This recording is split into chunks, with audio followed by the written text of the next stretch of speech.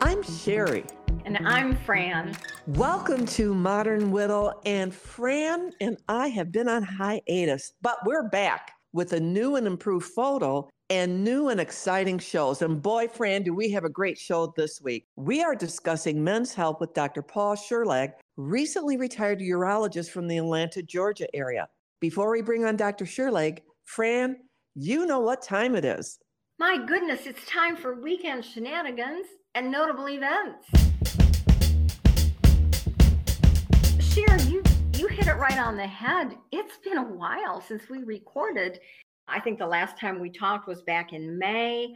I traveled to Grand Rapids, Michigan, and had a lovely dinner with you, my dear, and several other of our friends at a great restaurant called Max's South Sea Hideaway. Great food, very good drinks, and the venue is just amazing. And we just had so much fun. Chris and I went camping overnight. We do love to camp. So we went to Van Buren State Park and stayed overnight. We took steaks and burgers for the grill. It was a very nice camping experience. Hadn't been to Van Buren State Park in a long time. Very impressed with what they've been doing. I have been going to a lot of concerts. Number 2 will be this weekend in Chicago. I've already been to one in Detroit. This one's in Chicago. 4th of July here in Berrien County is a very special. The fireworks are phenomenal. I was lucky enough to be part of a table that was reserved, VIP table, with the Southwest Michigan Symphony Orchestra, who plays just before the fireworks start. And as the fireworks start, they play the 1812 Overture, which just sets up the grand presentation of the fireworks. But my biggest shenanigan really isn't a shenanigan. My son still lives in Pennsylvania, where we lived before my husband passed away. And because of some circumstances in his life, a couple of things, and he has recently changed jobs, I have not seen my son, my only child, in 2 years. And the company he works for now, he travels a lot. They do commercial kitchen installations for universities, hospitals, things like that. Well, he was going to be in the area. It was about a 2.5-hour drive from me east in Michigan. And so I met up with him. I stayed the night at the hotel that they were staying in. I got to meet some of his coworkers. We went out to dinner. The next day, they had to go to work very early. I stayed and did some sightseeing. But Cher, it had been 2 years, and I don't want to cry, but he's my only child. I'm so glad you were able to see Andy, and I hope he and his family are doing well.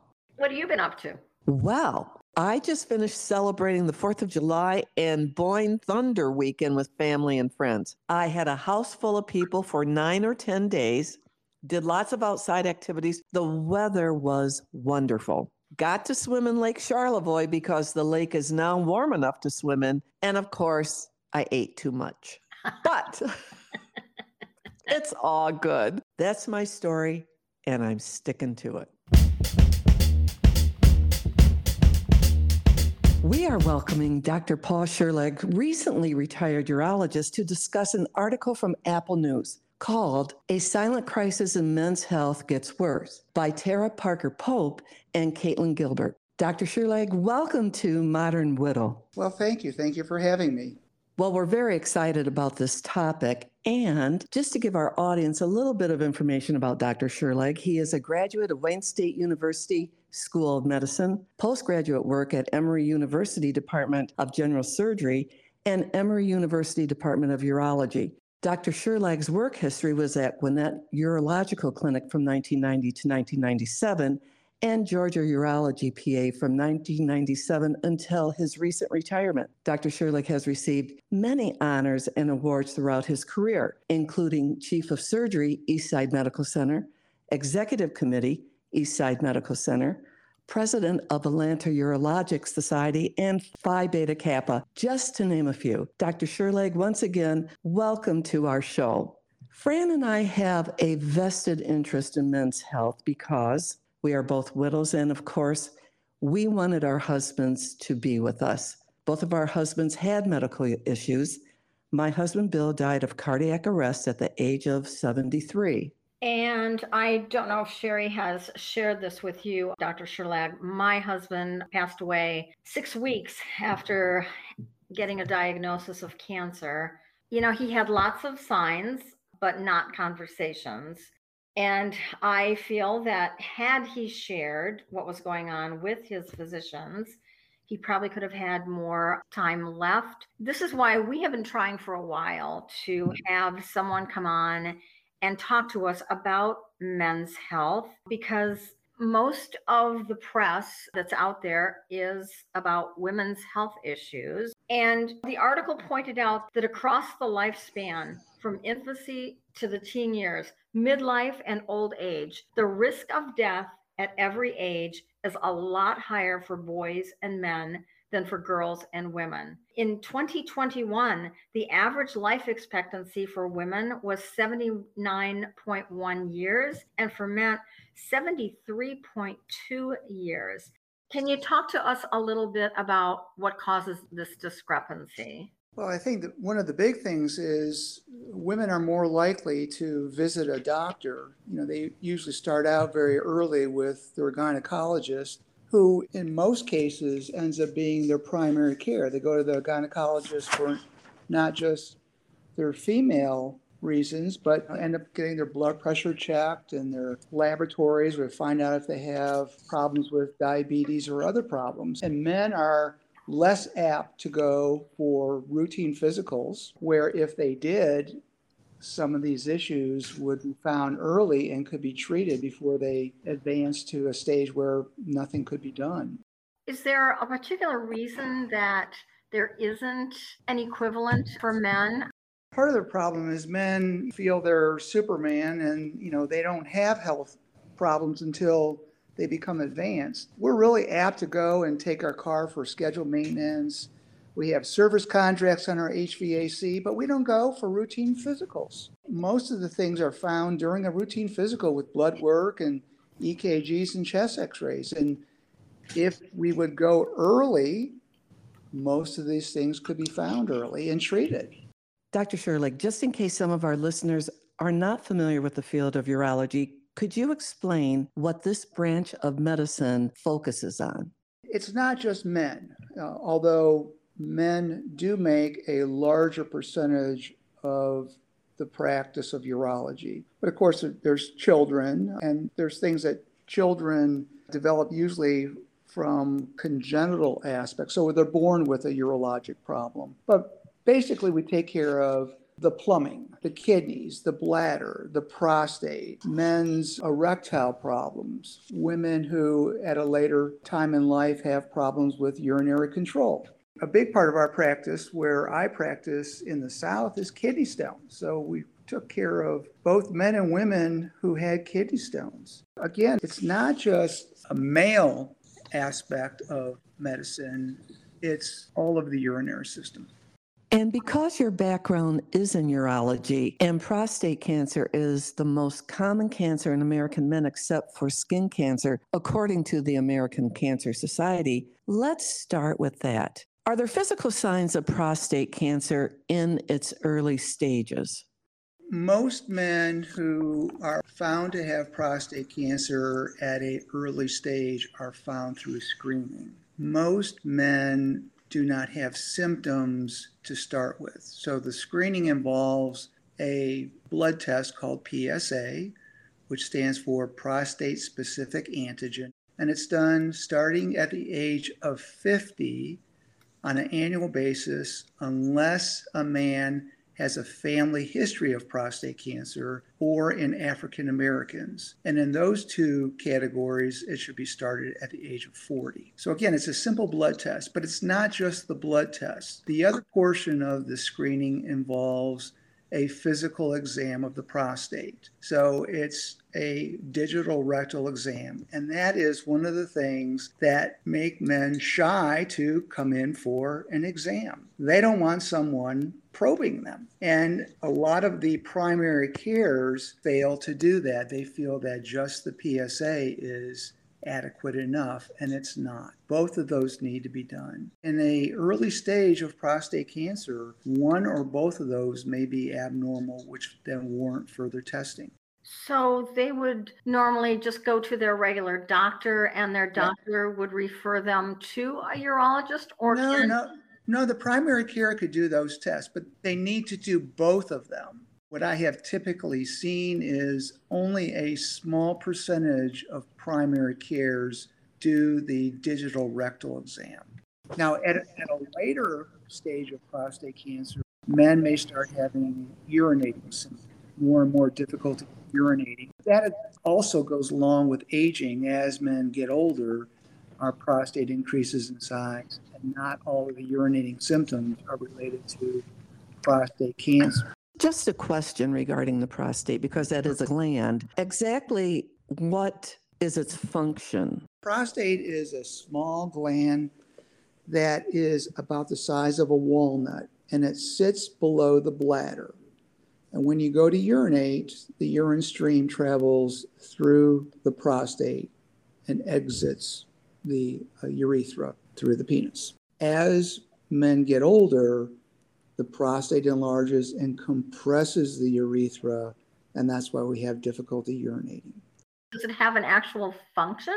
Yeah, the prostate is a secondary sexual organ. And so what it does is it helps in procreation. So when couples are trying to have children, the prostate has enzymes that allow fertilization of an egg so a child could be developed. Very interesting. My husband did have prostate cancer and he had his prostate removed. And when they did that, they did find that the cancer had moved to a lymph node. And of course, that's not good. So, where does prostate cancer, when it's in its later stages, where does it metastasize? So not all prostate cancer metastasize. Prostate cancer can spread locally into the lymph nodes, and it also can spread to the seminal vesicles, which are the paired organs that enter into the prostate, or into the bones. And when it spreads into the bones or into the lymph nodes, surgery nor radiation alone is acceptable treatment because it cannot treat those areas. We're switching up a little bit here, going away from prostate cancer. Another very common cancer for men is colorectal cancer. What would be the early symptoms of this type of cancer, and at what age should men start getting tested?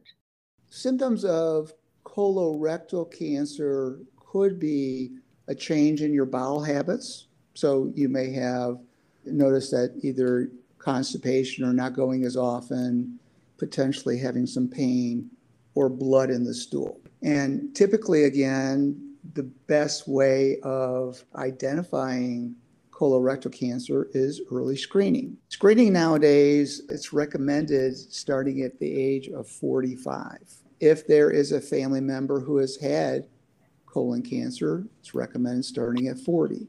There's many ways to screen for colon cancer. Typically, if you go in for your routine annual physical, they'll take a small specimen and place it on a little piece of paper and add a solution, and it'll tell if there's blood there or not. And if there's not blood there, then you don't need to do anything at that time. But it is recommended that you have either a colonoscopy, which is where the gastroenterologist will look in all the colon with a scope. There also have been developments of DNA testing. Again, those are screening tests that if someone is pretty diligent about having annual physicals, they can find that they have these diseases much earlier and much treatable as opposed to major surgery or even worse, chemotherapy or radiation. Another cancer that is common for men is bladder cancer. Are there any particular symptoms of that? And is there a test to detect that?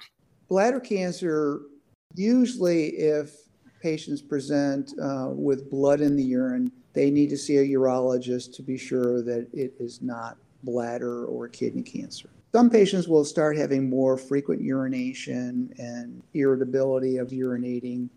But there is really no screening test that is recommended other than when you go to your family doctor for your annual exam, is to give them a urine specimen and they'll check to see if there's blood or other things that could be associated with other medical problems. Again, the bottom line is if men are experiencing some of these symptoms, they really need to have a discussion and be seen by a doctor so they can be caught early.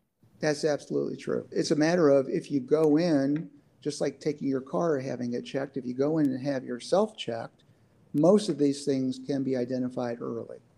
Another part of the article talked about that more men die from diabetes than women.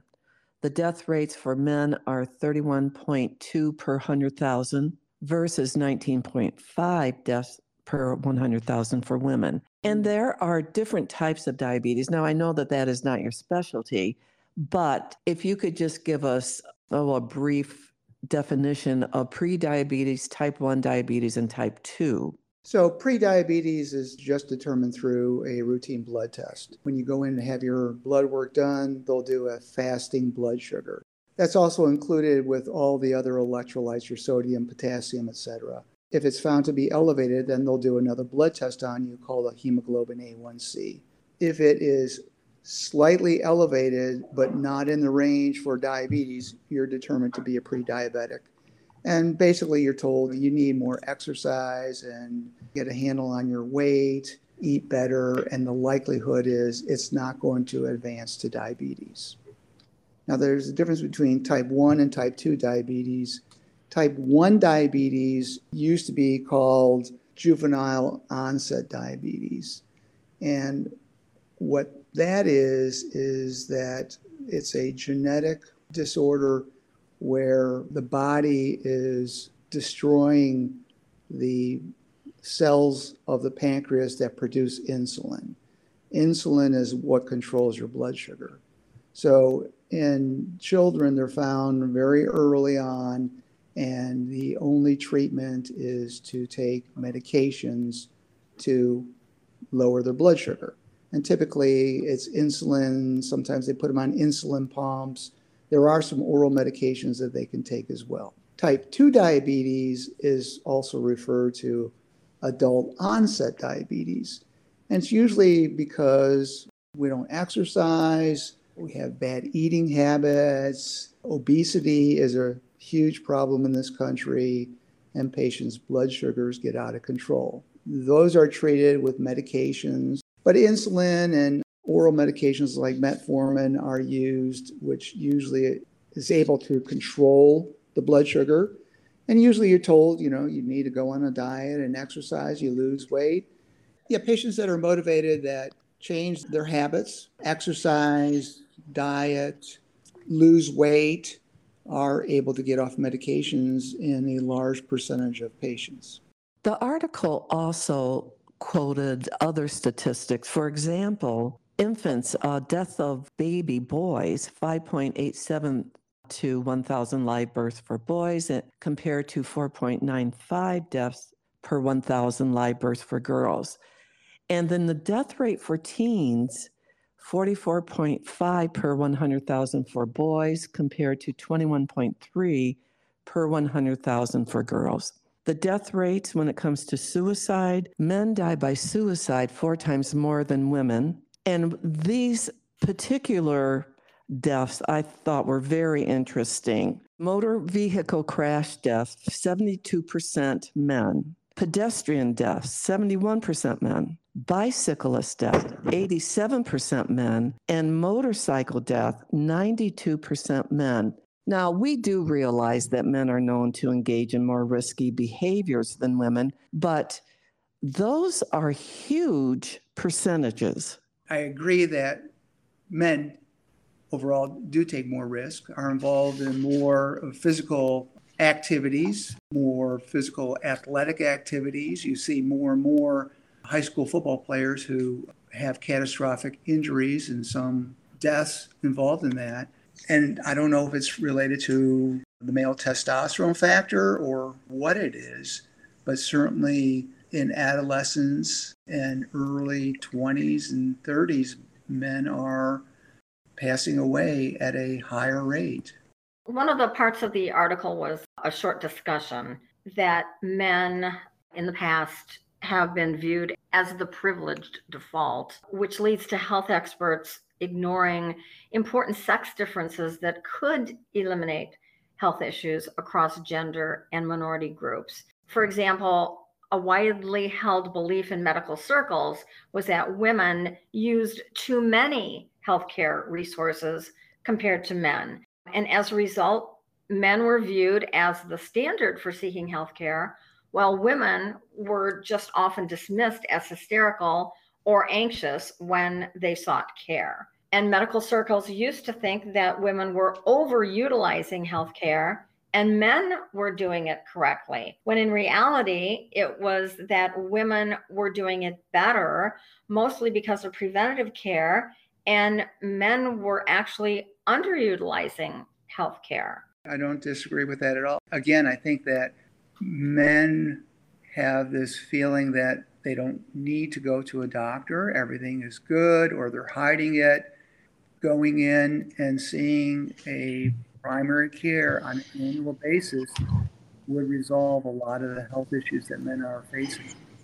Dr. Sherlag, my husband died of a cardiac arrest, and we did everything we could because he was having classic symptoms. We went to the local hospital and then we went over to Mayo Clinic, and they ran many tests.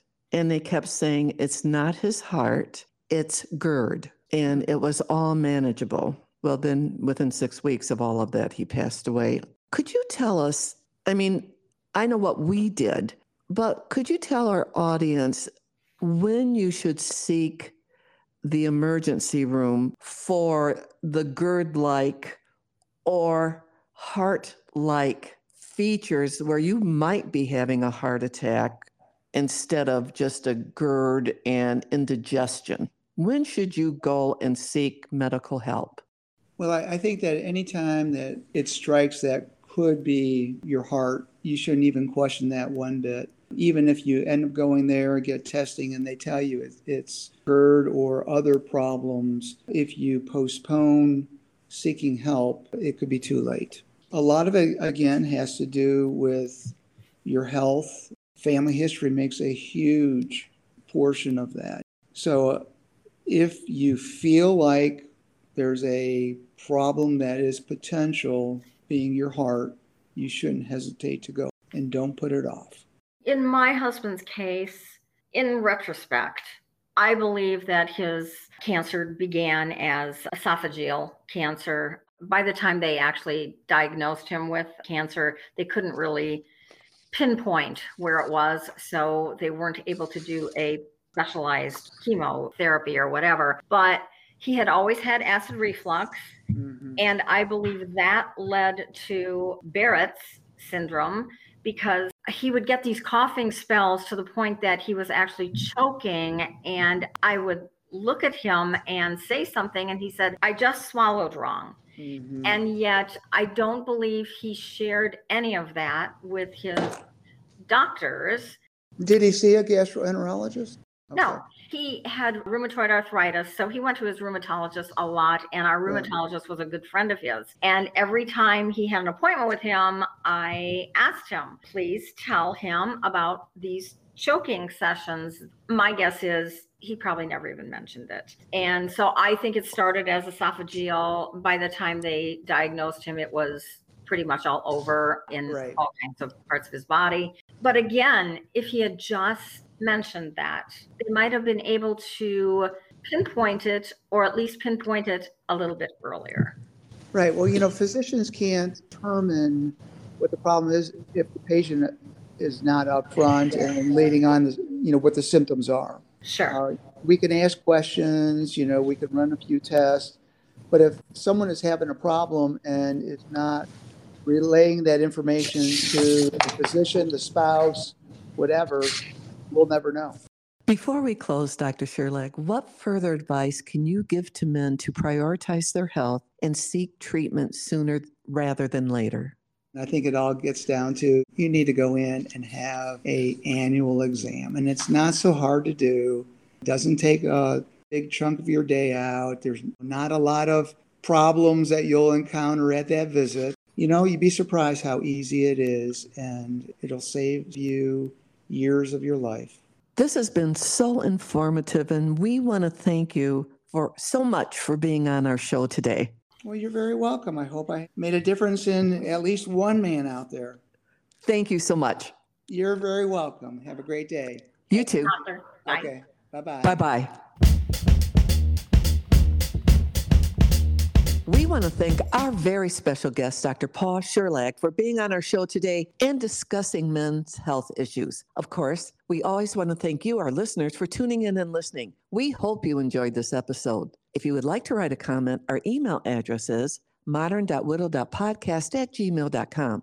And follow us on Instagram @modernwidowpodcast. You can listen to our podcast on the following apps: Anchor, Spotify, Breakers, Pocket Cast, Radio Public, Apple Podcast, and Google Podcast. Fran and I will be on location for our next episode. We will be on the SS Badger celebrating the 70th anniversary of this ferry traveling from Ludington, Michigan to Manitowoc, Wisconsin. I'm Sherry. And I'm Fran, and my closing thoughts for today, it's not really a quote, they're more thoughts, popped up on my Facebook feed a couple of days ago, and I just liked it, thought it would be a nice ending. It's 4 beautiful thoughts on life. Look back and get experience. Look forward and see hope. Look around and find reality. Look within and find yourself. See you next time. Bye-bye.